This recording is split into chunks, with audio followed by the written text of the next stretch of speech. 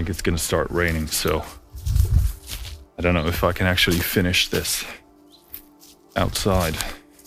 So about 2 weeks ago, Tim Bergling, also known as Avicii, passed away, and the news hit me pretty hard. Not because I'm a fan of his music, although I do respect his work greatly. It hit me hard in various different ways. I wasn't expecting that sort of a response, but I think too many things about it hit close to home to me. There were a lot of sort of more trivial things about his death that sort of made it feel really weird. I mean, he was the same age as I am now. Of course, it's easier to associate yourself with someone who comes from a relatively similar culture, being from the Nordic countries. What was also strange for me was that he passed away in Oman, in Muscat, because I had just visited that place in February. But the biggest reason why it hit me so hard was that I realized that's really the most extreme end of the reason why I make this series. Because the whole point of this series is to prevent stuff like this from happening. What I think every time something like this happens is that there's a pattern here. There's a pattern here that isn't addressed. No one's talking about this. I mean, we talk about it. No one's doing anything about it.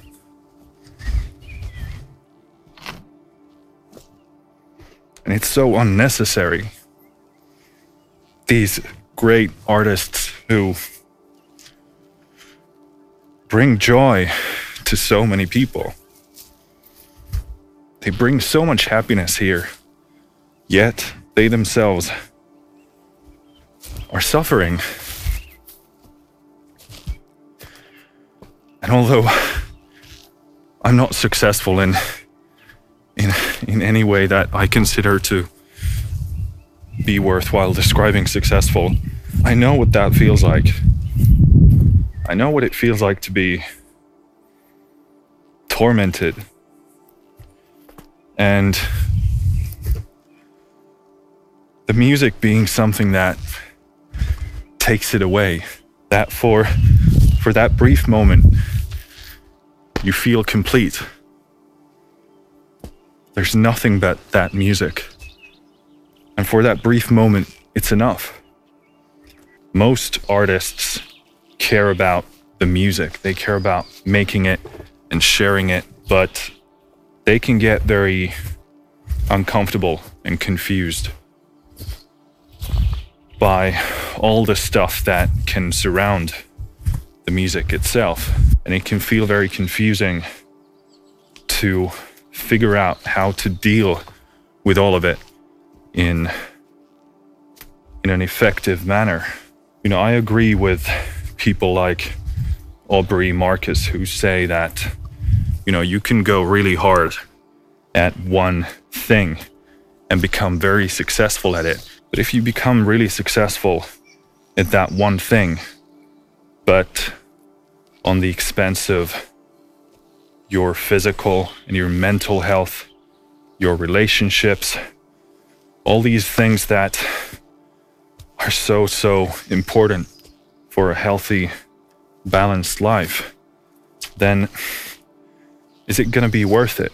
And I think that question is far more difficult to answer than one might initially think. I remember a couple of years back when I saw that he was taking a break from live performances, and I was super happy to see that, because if you don't have your health, you don't have anything.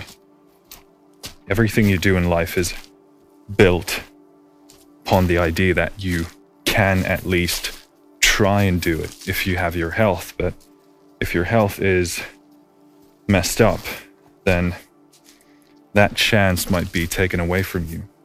And I remember thinking, good for him, good for him for putting his health first, even though he has this massive job to do and this massive following that wants to see him live and wants to enjoy his music. And that's a huge responsibility and a huge opportunity to bear and to act on.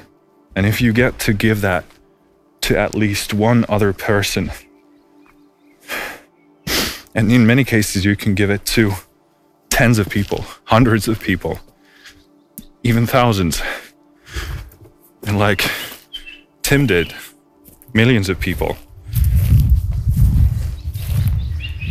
That's what artists look for. That's what they seek. That's their salvation.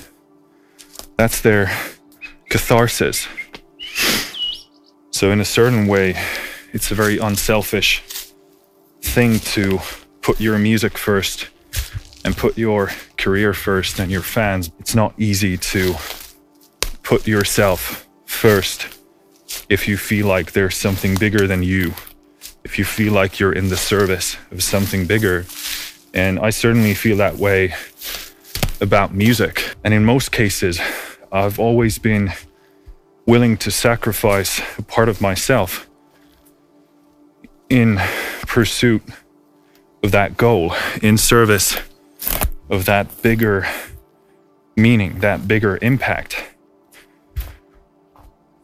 But I also realize that if I'm in a bad place,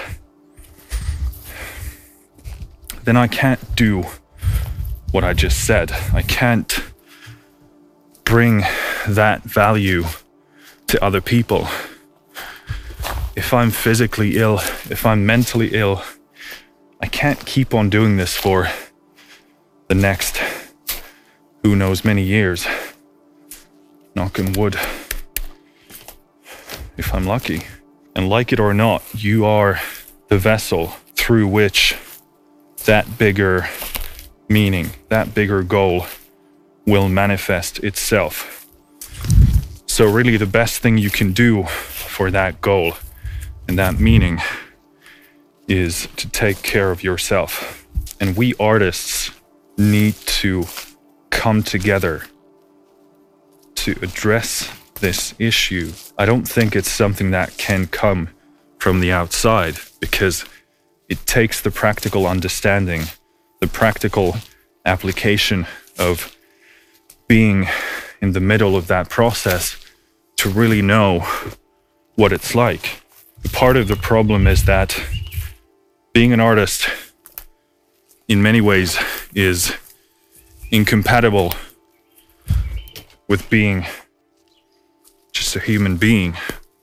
If you're supposed to venture into the unknown, make the unknown known, it's going to require you to be something that has not been before, or something that is not considered to be a part of what is, which often comes with a fair bit of disassociation with the world that you're seeing, the world that is unfolding around you, but bears very little resemblance to the one you have here. And I think that's very clear if you read the statement that his family wrote. Let me actually look it up so I don't misquote it. He struggled with thoughts about meaning, life, happiness. Pretty much all artists can relate to that. That there's something you're seeing, something that others aren't paying attention to, and you feel like it's in a dire need of repair. There's something broken, there's something we're not paying attention to, there's something we're not seeing. I strongly believe that music models meaning. That's why we can relate to it so much. That's why it speaks to us on such a deep level. And that's why we make our art. It's the only way to make sense of it. We need to put it into a language that not only we can understand, but others can understand. So that in this confusing world, there would be at least that small thing that makes sense. And that's why I think so many artists have a hard time with drugs and alcohol, because they're mind-altering substances. They take you away, and perhaps in certain ways they can mimic the things that you sense should be there in the real world. They alter your mind in such a way that you perhaps can see a glimpse of that utopia or that thing that seems to be missing. So they're not the cause of the issue. They're simply a coping mechanism that artists use so that they can manage. And although I've certainly struggled with depression and anxiety myself, luckily enough, I could see early enough that if I didn't figure out a way to address this issue, how to negotiate a deal between artistry and real life, it wasn't going to end well. It wasn't going to be pretty. It has got to be the most difficult thing that I've ever had to figure out. And I don't think I have it all figured out, but at least I'm in a position now where I can move forth without feeling like I need to sacrifice everything for it. Even with the limited experience and knowledge that I have in this early stage of my career, I can promise you that it can be done. There is a way for both of them to coexist. You don't need to suffer unnecessarily. You don't need to go too far into the darkness. There is a way out, and that's what we're trying to do here. And I hope that we don't have to lose any more great artists to realize that not only do we need to start doing something about this, but that we can do something about it. And that process has already started. Finished.